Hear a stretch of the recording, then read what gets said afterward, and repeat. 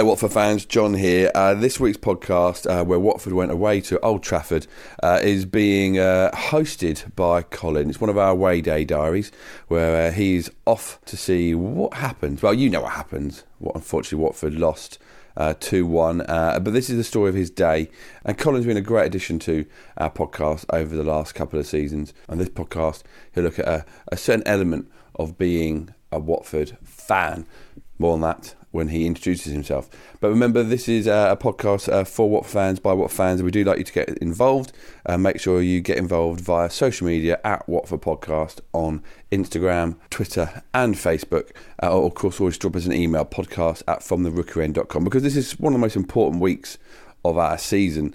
We've got a game against Fulham to come. We'll do a podcast after that. And of course, there is a game at Wembley against Wolverhampton Wanderers in the FA Cup semi-final, and we want to hear how you're feeling about that over the next couple of days. So let's head off to Colin. I'm not quite sure where he's going to start this podcast, but we'll see. Over to you, Colin. Good morning, everyone. It's Colin speaking. It's a bit echoey in here. I'm actually in the toilet of the train going to Manchester because the train is so packed that there's nowhere for me to record this. It's now about 11 o'clock and we're on the train going up to Manchester to watch the game this afternoon. And I'm travelling with my daughter Lily, who's 13, and my niece Ollie, who is 28, and her boyfriend Max, who are United fans. And it got me thinking about today's podcast, that my first game was at Old Trafford in a long time ago, a FA Cup game, and I went with my mum and my two brothers. My older brother being a Chelsea fan, but he came along because obviously couldn't leave him at home on his own. And it started me thinking about family, basically, and how you become a fan of the team that you support. And in most cases, I think that's probably because of some sort of family hereditary connection. Certainly is in my case, because my mother was a mental Watford fan, and so was my middle brother, and that's why I got into it. But also, it's a question you get asked quite a lot, isn't it? And this is what I find. You go somewhere, you meet people who don't know anything about football, or don't understand football, and they look at you, a middle-aged man, and they say, "Where have you been today?" And you go, "Oh, I've been to Leicester to watch Watford." And they look at you like you're mad. Like, you went to Leicester, all the way to Leicester to watch a football match. Why? Why would you do that? Why would you follow a football team all over the country? Or even just, why would you go to the home games? What is it about 22 men kicking a football around that makes people want to go and watch it? Which is a valid question if it's something that's never been a part of your life. And so it got me thinking, and I think that basically at the root of it, the word family is the key word. So even if it's not your family, and there are plenty of people that follow Watford who don't have parents who followed Watford, or brothers or sisters or grandparents who follow Watford, they found Watford on their own, they found football on their own. But what they find when they get there is another family. And I think that Watford really epitomised that in football, but lots of clubs have that kind of community feel. So, we're not alone. I think the reason we stand out as a family club is partly because when Graham Taylor arrived the first time, football was a bit in the doldrums because of the violence, and more people were not going to football on the basis that they were frightened or it just wasn't a nice environment. And what Graham Taylor did was do the absolute opposite and create the Junior Hornets, create the family stand, and create a family feel at a football club. And it's something that has been a long legacy of his at our club. So I think people really see their club as a family, as well as going with their family. So my first game was at Old Trafford a long time ago. I went with my mum. When she got older, I used to take her to games. And it's just been a kind of common thread throughout my life. And then when I had children, I started to take them, hoping that they would be interested. I was very lucky. I had two daughters. They both love football. They could easily not have done. My friend Phil had three sons. Not one of them was interested in football, which I think is quite sad and something we might have a chat about later. So I'm going to try and meet some people today, be they my niece's boyfriend Max, who is a United fan, maybe other United fans in the quadrant, but also Watford fans, and just try and find the tales of their Watford love, the birth of their Watford love. And hopefully we'll get some quite interesting stories, and we'll just expand this idea of family in football, and also being part of a family, being part of a club. There's a very famous line from City Slickers, which is a great film. But there's a bit in it which really sort of chimed with me when I watched it the first time. They're out there in the middle of nowhere and they're all terrified because, I don't know, the story's not going to go into the story, but they're sitting around the campfire and they sort of start talking about baseball. And there's a girl there and she asked that question, like, why are you talking about baseball? Why is baseball such a big thing for men? And one of the characters says, it's an interesting question, that, but I remember when I was 15, a teenager, and he says, I remember when I was that age and I couldn't speak to my father about anything. We just had no connection. But the one thing we could talk about was baseball. And I think that's a really interesting idea, that there are times when a common shared love of football is a thing that can bind people together. It can help a relationship over a difficult time. And I think that's perfectly described by what he said. A podcast made by Watford fans for Watford fans from the Rookery end. The other thing, while I'm here in the Virgin train toilet, because it's the only quiet place on the train, the other thing we're going to talk about today, and on a slightly more light-hearted note, is replica shirts. Now, people have different views about replica shirts, but I think it's quite a fun topic. So I currently have this season's shirt, and for the first time since we've been in the Premier League, born out of my great love of Roberto Pereira, I went and got his name and his number put on the back of this shirt. Now, some men my age would think that that was a bit odd, and I'm not sure that I don't agree with them, particularly as Pereira's form has completely fallen off since I put his name and number on the back of my shirt. But nevertheless, it's a discussion. Lots of people go to football without any kind of emblem of their club, maybe a small badge, but not scarves, not replica shirts. They think maybe that's for kids. So it's a question I'm going to ask. What is the age when you shouldn't wear a replica shirt, or should you wear one ever? But what age do you think is it too old to have the name of a player on the back of your shirt? We'll find out. So I'm sitting on the train and I'm with my younger daughter, Lily. And Lily is an avid Watford fan. She's more than just a Watford fan, she's a massive football fan, and she's not been on the podcast before, but here she is. So Lily, how did you become a Watford fan? Well, Dad was always a Watford fan, and then You mean me? Yeah, sorry. Colin was always a Watford fan, and then Flo, my sister, she got into it and started going to the games. And then I came along to a couple and got really into it myself as well. And a lot of my friends at school like Arsenal and Tottenham, which is completely boring, but so there's a lot of football banter at school as well. When you went to secondary school, or even when you were at primary school and you were surrounded, because we live in Kentish Town, surrounded by Arsenal fans mostly and also Tottenham fans, and the odd Chelsea fan here and there, but no one else really supporting a club the size of Watford or supporting Watford. Were you ever tempted to think, oh, you know what, maybe I'll support Arsenal? No, like once I got into football when I was like 9, then that was it. I was never ever going to support another team. Maybe when I was in like year 3 or something. I think there might have been a week where I was a Chelsea fan, only because my best friend was. But I quickly realised that was a very fatal error, and went back to the home team, Watford.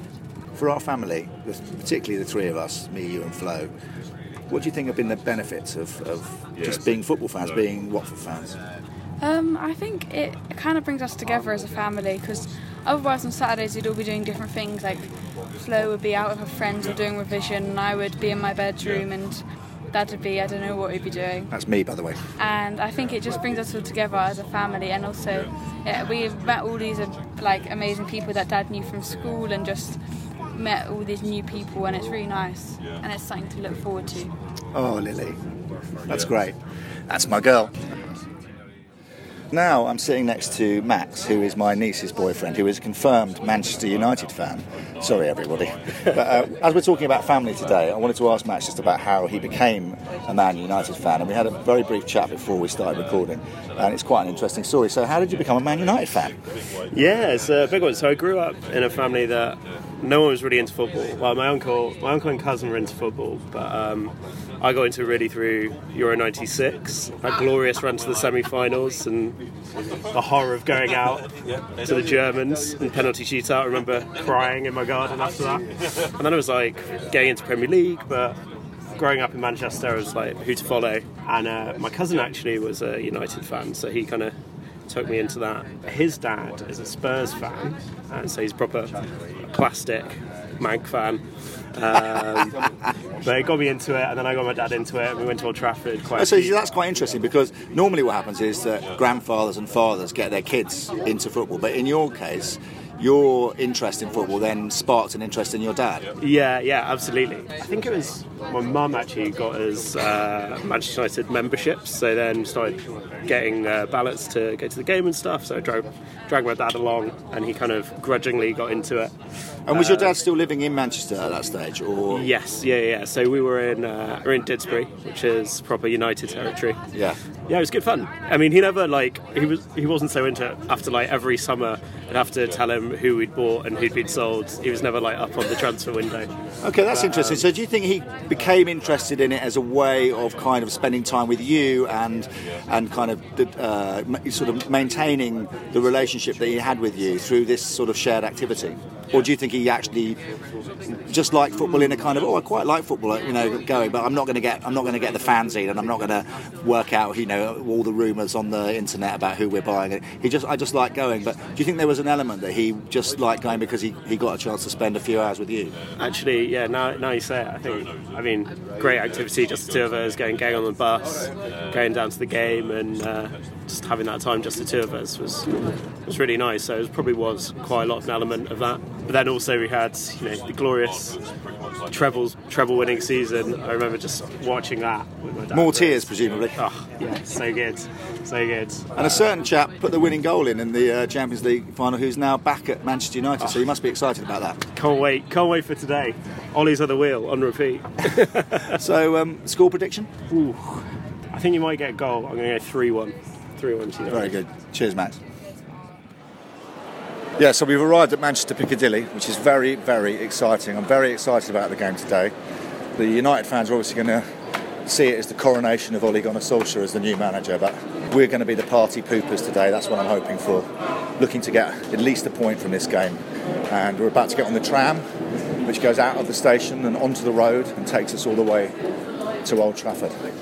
And then we're going to the Quadrant, which is a pub quite near the ground, which is mixed, so that'll be good. Speak to you in a bit. I'm now in the Quadrant pub, and I'm with Neil, who is a member of our away day group. We all go to away games together. We always meet up in the same pub, and we also meet at home games at half time, and he's here with his son Casey. But obviously this podcast is about family and family members and how you got into football. So you went to your first Watford game. Who did you go with? Went with some family members. That was Sheffield Wednesday, when the home end was the Vicarage Road end. The vivid memory of that game was the Wednesday fans climbing above us and stamping on the roof. Right, so it was a proper baptism of fire. But you said earlier that your dad was very much into football, and did you say he was a manager? Yeah, he was a player manager for the Rifle, which was a pub in Bushey. Their rival team was like the Oxy Jets, so we used to travel around the Bushey Watford area every Saturday afternoon. Sort of, my dad was a Watford fan, and yeah. Now you come with your son Casey. You're going to every game this season, aren't you? Yeah, we've done every single game, all competitions so far this season. It's getting quite pricey, what with this cup run.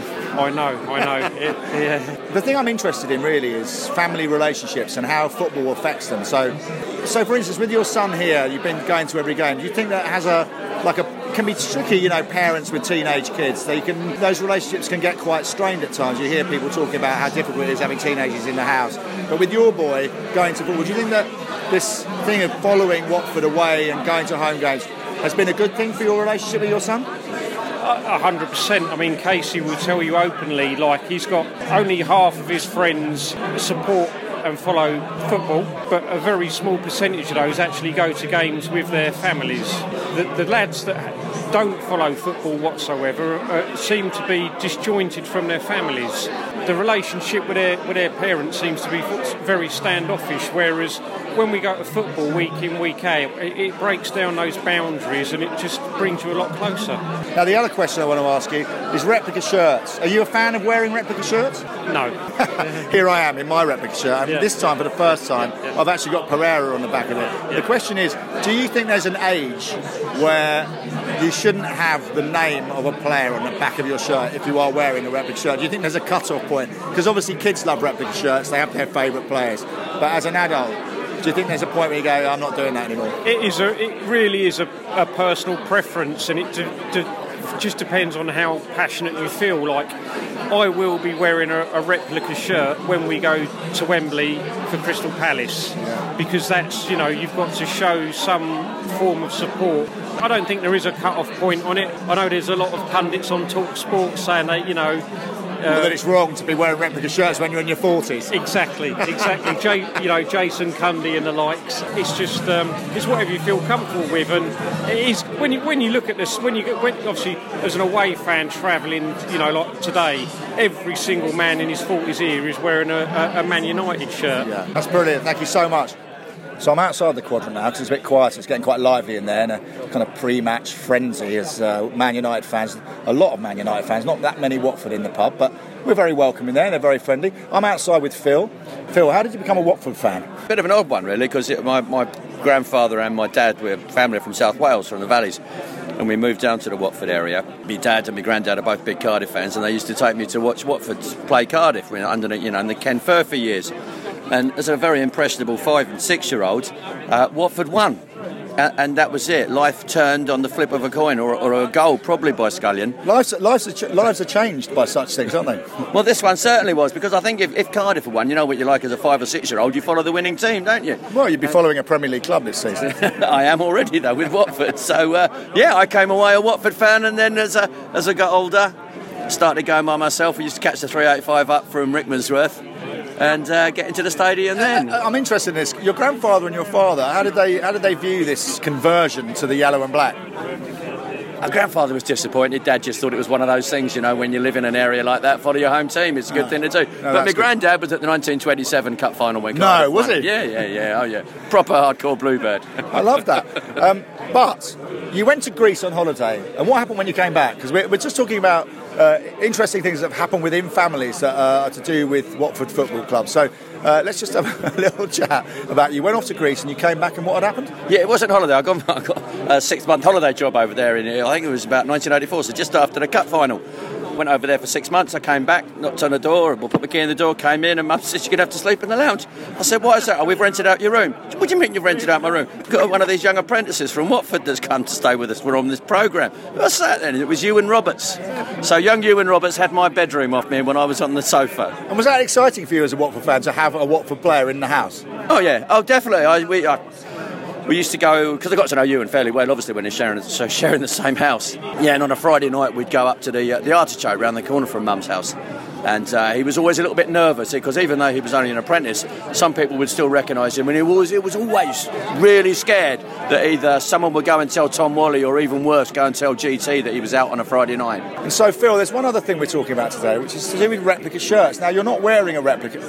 You're wearing a training top and an 1881 polo shirt today, but you do occasionally wear what has become known as the bird poo shirt. But that's not the question. The question is there a cut-off point in a man's life, or a woman's life for that matter, where having the name of a player on the back of your replica shirt, because I think replica shirts are fine for grown-ups, it's become part of football culture, but actually going to the shop and having the name of your favourite player on the back of your shirt, do you think there is a moment in a man or woman's life where you think, I'm a bit old for that, I'll just get the shirt this year? Well, I think only if you live in a glass house, you shouldn't throw stones, and I'm not one to judge anyone, and if that's what someone wants to do, then great, good for them. It's not for me, but good for them. Okay, well, that's fair enough. Just before you go, Phil, I did want to ask, you've got 3 sons, is that right? Yes, that's right, yeah. And not a single one of them has shown any interest in being a Watford fan, is that true? I wouldn't say any interest whatsoever. Obviously, I used to take them. But life goes through different stages, and you get to do different things. And at that time, I wasn't going as often as, well, obviously, clearly it's not as often as now. So I wasn't taking them that often. We'd go to 1 or 2 games a season, but no, there was always something else to do. I took them to the playoff finals and that sort of thing, and the semi-finals up at Villa Park. Do you miss that? Do you miss coming with your boys? Because, I mean, they're all grown-ups now, aren't they? They're at uni, or they're all going to uni, or they finish uni. Do you miss that kind of connection that you have when you take your kids to football? Because it is quite a unique experience, isn't it? Very much so. I mean, my youngest one, he was working at the kiosk when I was working as a roadie at Watford, so we used to come up together and meet up afterwards and all that sort of thing. So yeah, I certainly miss having him in tow, coming to and from the football matches and catching up with him when he wasn't working. Yeah, definitely. Cool, cheers Phil.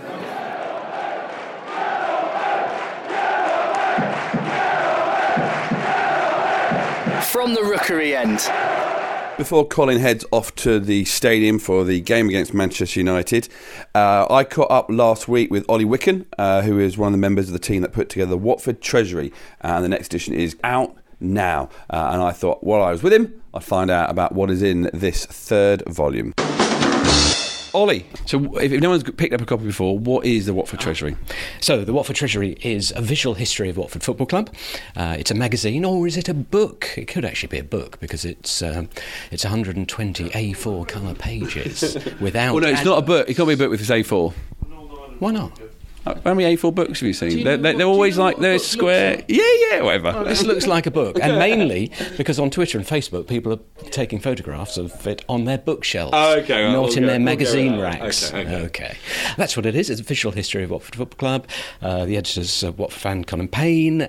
Designer is Watford fan Andy Barker. And they're just a tremendous job creating a thing of beauty 3 times a year. Well, the first 2 editions have been wonderful. Just, again, say to look at, but to wallow in wonderful Watfordness. What's in this third volume? Okay, there's plenty. There's more than ever, actually. Increased the page count to 120. And the lead article is about Skilly Williams. So it's about a family that has had 4 generations of players at the club. That's one family, 4 generations of players from 1910 to the present day, from the first team through to the current youth system. And that family started with Skilly Williams, who, if people remember, I don't suppose they do, if people remember, that's Watford's legendary goalkeeper from 1913 to 1926. You may have seen pictures of him in a great big flat cap, the woolly jumper that he used to play in. But he was a proper legend. So when he retired, he was second on the all-time appearance list with over 300 appearances. He won a medal, the championship medal of the Southern League in 1914-15. He went up to the Football League with Watford and he played in the very first game in goal at Vicarage Road. So proper legend. And he had a son called Reg Williams. And Reg played for Watford during the war. So he made his debut in June 1940. After the war, he went on and played for Chelsea and actually got called into the England squad as well. So he was quite a player. But he made several appearances for Watford during the war. I think he was Watford's 3rd highest appearance maker during the war. And then you skip 2 generations, and there were 2 players from the family who played in the 1990s. And these were Skilly's great grandsons, Daniel Greaves and Grant Cornock. So they both played in the youth teams and they played in the reserve teams, and Daniel played in the first team in an auto windscreens game at Fulham, I think it was, in 1998. And then we skip another 20 years, and this season there are great grandsons of Skilly Williams playing in Watford's youth system. So there's Jack and there's Ollie and there's Max and there's Charlie. They've been playing over the last few years at under 8, 9, 10, 11, under 12, under 13. And it's just a wonderful story because even though we're a club that goes to South America and recruits youngsters through our global scouting network, we are still taking kids from the local area, offering them opportunities and allowing families to have proud histories and also future dreams of family members playing for Watford. And it was a real joy putting the piece together because we got to meet the family who all still live in Watford, and they were so generous sharing their stuff, and it allowed us to illustrate the article with all kinds of things. There's some wonderful medals, Hart Senior Cup winners' tankards, magnificent photos, and Skilly kept a scrapbook from 1913. They were so generous looking through all of that stuff, so we've been able to illustrate the article with some tremendous things. Because that's what I love about it is, we know so much, with the Tales from the Vicarage books, mainly about the recent history, and in many ways the recent history goes back to the 1970s. And there's little bits that you guys pick up on in those, which are just adorable, like to get hold of and to find out. So really looking forward to getting that, reading that article about Skilly. Any other famous Watford players do we find out a bit more about in this edition? Yes, indeed. So picking up on your point about from earlier eras, there's an interview with a player called Peter Walker, who played in the blue shirt of Watford in the 1950s and the yellow shirt of Watford in the early 1960s, who was a very popular player. So there's an interview with him and lots of his memorabilia to look at. There's an interview with Roger Jocelyn from the late 1970s, and that's another terrific interview with some terrific photographs as well, and no spoilers, but I can reveal that at his advanced age, Roger Jocelyn doesn't have long hair and a wild, straggly beard, and he isn't still spattered in his opponent's blood either. So that's a great read. And then there's an appreciation piece of Duncan Welborn, so the 1960s hard man who sadly passed away recently, and also there's a piece on the season that Pat Jennings played for Watford in 1963 as an 18-year-old. So he's going to be appearing at the Tales from Vicarage Live in April. So if you want to get the background info on his season at Watford, then you can read that in the Watford Treasury as well. Yeah, I mean, it's fantastic. You can, if I want to get a copy sent to me, where do I go? You can order it from thewatfordtreasury.co.uk. It's also in the Hornet shop, and it's also at the Watford Museum. And on sale at Vicarage Road on your way to the Fulham game. Exactly, yeah. Can't wait to pick it up. Congratulations to you and all the team on what they put together for Watford fans. It's a brilliant read. Do not scratch your ears. You're listening to From the Rookery End. So I'm outside the ground, the cathedral that is Old Trafford, and we've had the line-up, and it's quite interesting. He's played a strong midfield and a strong forward line, Foster in goal, but he seems to have decided to change the back line. He's put in Britos and Kabasele. He's playing Messina and Janmaat. Now, I think normally we would think that Mariappa, Cathcart, Kiko and Holebas would be our back four, our first choice back four, although I think the Janmaat-Kiko thing is a bit of an interchangeable one. Now, I think the Holebas thing we can understand because he's come back from an injury and, he's 32 and maybe we'll see him for half a game on Tuesday against Fulham, or maybe not. Maybe we'll save him just for the semi-final. But putting Britos and Kabasele in instead of Cathcart and Maps, is that an audition? Is it? Maps didn't cover himself in glory against Crystal Palace, but that was the first mistake he's made, as far as I can remember, for a really long time. So you would assume that Cathcart is first choice, so maybe that's just a question of making sure he doesn't get injured before the semi-final. And then maybe if Kabasele has a really good game today and on Tuesday, maybe he gets in ahead of Mariappa or Britos, who is a left-footed centre-half, as we know. It's quite an interesting change, that, and it's very hard to read because we've got another game before the semi-final, so I'm not really quite sure what to make of it. For my own feeling is that Holebas will play in that semi-final. And either Kiko or Janmaat will play in it, and that's fine. I don't mind whichever. But this thing of centre halves is so important, and I'm not entirely comfortable with bringing Britos and Kabasele into this game. But maybe they'll be brilliant, and if they are brilliant, will they have forced Grazia's hand, and are they really fighting for a place in that semi-final? But what is clear is that in terms of our defence, he's definitely auditioning players. And he's definitely focusing on the semi-final and not this game. Interesting stuff.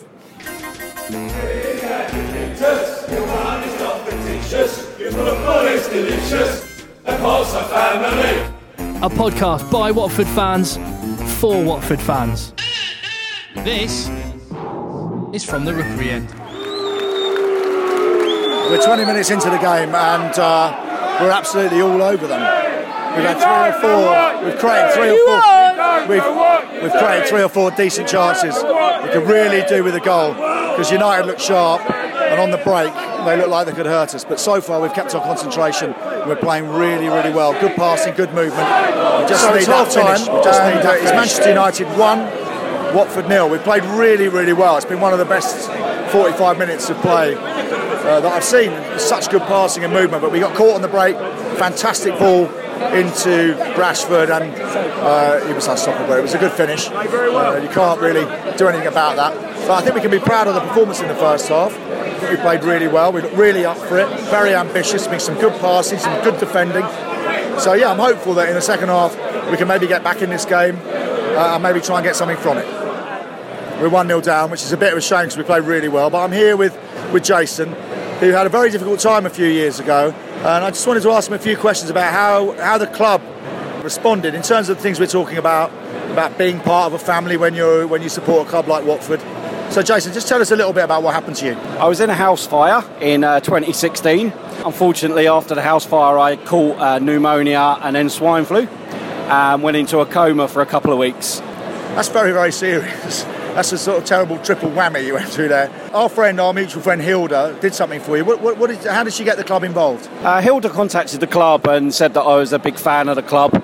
My most favourite player is Alman Abdi at that time. She contacted the club, told them my situation, and then Alman put together a video talking to me, asking me to get better, and hopefully he would see me soon. And that was played to you while you were still in the coma? Also, when I woke up, they played it, and I was just very emotional to think that they would do that kind of thing for a normal fan. Yeah, I mean, it is quite an exceptional thing for a football club to involve its players in something like that, but I think that's what makes our club really quite exceptional at times, isn't it? Our club is fantastic. You can approach any player and they will sign something, they will have a picture with you. You don't get that at Man United and Everton. And this story had a really happy ending because not only are you still here, which is obviously the main thing, but you also now have some sort of role within the club, is that correct? Yeah, I work in the academy as a scout from 6 to 16-year-olds, and the academy is just getting better and better. We've got the inside dome, which is huge, and now boys that are looking at Tottenham and Arsenal are also looking at Watford. That's brilliant. So it's just under half an hour to go in the second half, and we have started the second half like European champions. We've been all over Man United. We've carved out chance after chance after chance, and we just haven't been able to put the ball in the back of the net. But this is some spirited performance from the Golden Boys. Let's hope we can get something from this game.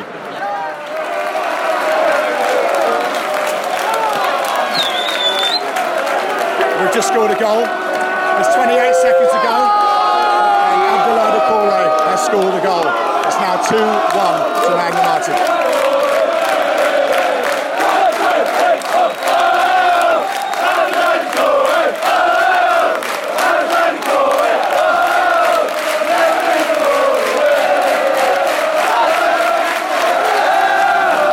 Game's over.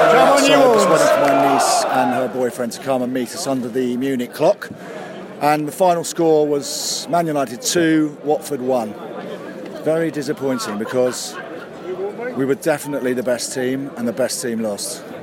United defended very deep and they allowed us to come onto them, and we were really all over them all of the second half. They got one breakaway goal which was up the other end, and there seemed to be some doubt about whether there was a foul on Foster, but anyway, I haven't seen it, so I don't know that. But what is good, the positive, is that we played really, really well in probably the most important week of the season. We've got Wolves have lost today to Burnley, we've lost to United, so they're still just a point ahead. We've got to play Fulham on Tuesday, they've got to play United, and hopefully if we can beat Fulham, we can go ahead of them and take that 7th spot, at least for the time being. And then we go on to the semi-final on Sunday. So the performance today was really, really encouraging. We played really well, we passed the ball well, we moved the ball well. The Britos-Kabasele pairing worked really well. You can't really think that they were blamed for either goal. But again, I haven't seen the second one. But it's all seamless. Our squad seems to be seamless. Messina had a really, really good game. In the second half, Gray came on. Kiko came on for Janmaat. But it didn't seem to make much difference to the way we were playing. We just kept at them. We scored a lovely goal. A little dink, I think, from Hughes over the top.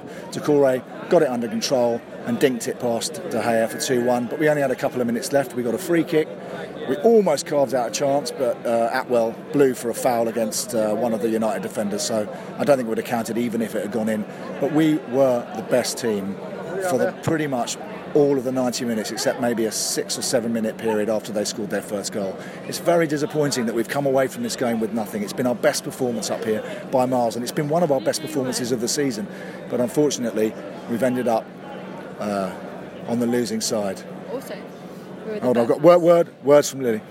Also, we were the much better fans. United just didn't sing at all, and we were, singing the whole way through, always encouraging. And I think that makes a difference in the game. I think that the boys, when they hear that we're still there for them, they play a lot better. So I think that's really good. Yeah, I think that's really true. The Watford fans sang and sang and sang for the whole 90 minutes and really encouraged the team, and I think that's what led to the spirit of keeping going. But we've seen that all season. We got our goal and we really deserved that. Unfortunately, we couldn't get the second one and get the equaliser. But as far as I'm concerned, the best team lost. We're the Orns, you're the Orns. Come on, you Orns! I'm home now, and it's quite late, and it's just been a great day, a long and a great day, and to spend it with Lily and with my niece Ollie, who I don't see that much. She's 28, and her boyfriend Max. It was great, and it was a really nice day, and meeting up with everybody and talking to them about family and how family has affected their supporting of Watford. I loved Phil's story about being taken by his dad and granddad to watch Cardiff play Watford, and Watford won, so he became a Watford fan. I think that's great, and I love the fact that he came home from working in Greece after 6 months to find Ewan Roberts living in his house, and they became friends and went to the pub. And I love talking to Neil as well, and I spoke to Casey off mic, and he agreed with his dad. He said the fact that they went to football meant that they had a much better relationship. They also worked together in the school holidays. Neil has a building business. And it's interesting that some of Casey's friends are not as close to their fathers, to their parents, as Casey feels he is. And it is a lot to do with football. And I feel the same way with Florence and Lily. I do wonder that if I hadn't taken Florence to football, if she hadn't been interested, and now with Lily coming as well, whether the relationships that I have with them would be as strong and as positive. Because I think as kids grow up and become teenagers, they want a bit of agency in the relationship. And as a parent, you're used to just sort of telling them what to do. And there has to come a point where you have to give out some line for them to grow up and have that equality in their relationship with their parents. And I think football really helps with that. It socialises them in a really good way because they spend so much time with other grown-ups and with the other teenagers as well. So football for me has been brilliant for my family relationships, particularly with my children and with my mum. And it was true of Neil and Casey and other people that we spoke to. So football can really play a part in strengthening those relationships at key moments, particularly in the children's lives. I love talking to Jason, and I sort of half knew that story, but I didn't really understand it completely. And this terrible thing happened to him, and he's lying there on a hospital bed, and Hilda, his friend, knows that Alman Abdi is his favourite player and approaches the club and says, this is what's happening. He's a massive Watford fan, he's in a coma. And then the club approach Alman Abdi, and he makes a video, and then they play it to him while he's in his hospital bed, and then he comes back to us out of his coma, and he watches the video again, and he said he was really moved watching it, and that the club had taken that time and care, and that's the other side of the family story, which is that when you support a club, you do join a family, a great big yellow and black family, and it can have a really positive effect. Lots of people don't have families, and they go to football matches and meet up with friends or acquaintances or football friends, and they feel part of something. And I think that's a really important thing. So when people ask you, people who don't understand, and they say to you, why do you go? Why do you go and watch 22 men kick a ball around, and they're millionaires, and it's all so corrupt now, and there's so much money in the game, and why do you bother? I mean, there's so many other things you could be doing. Why do you do that?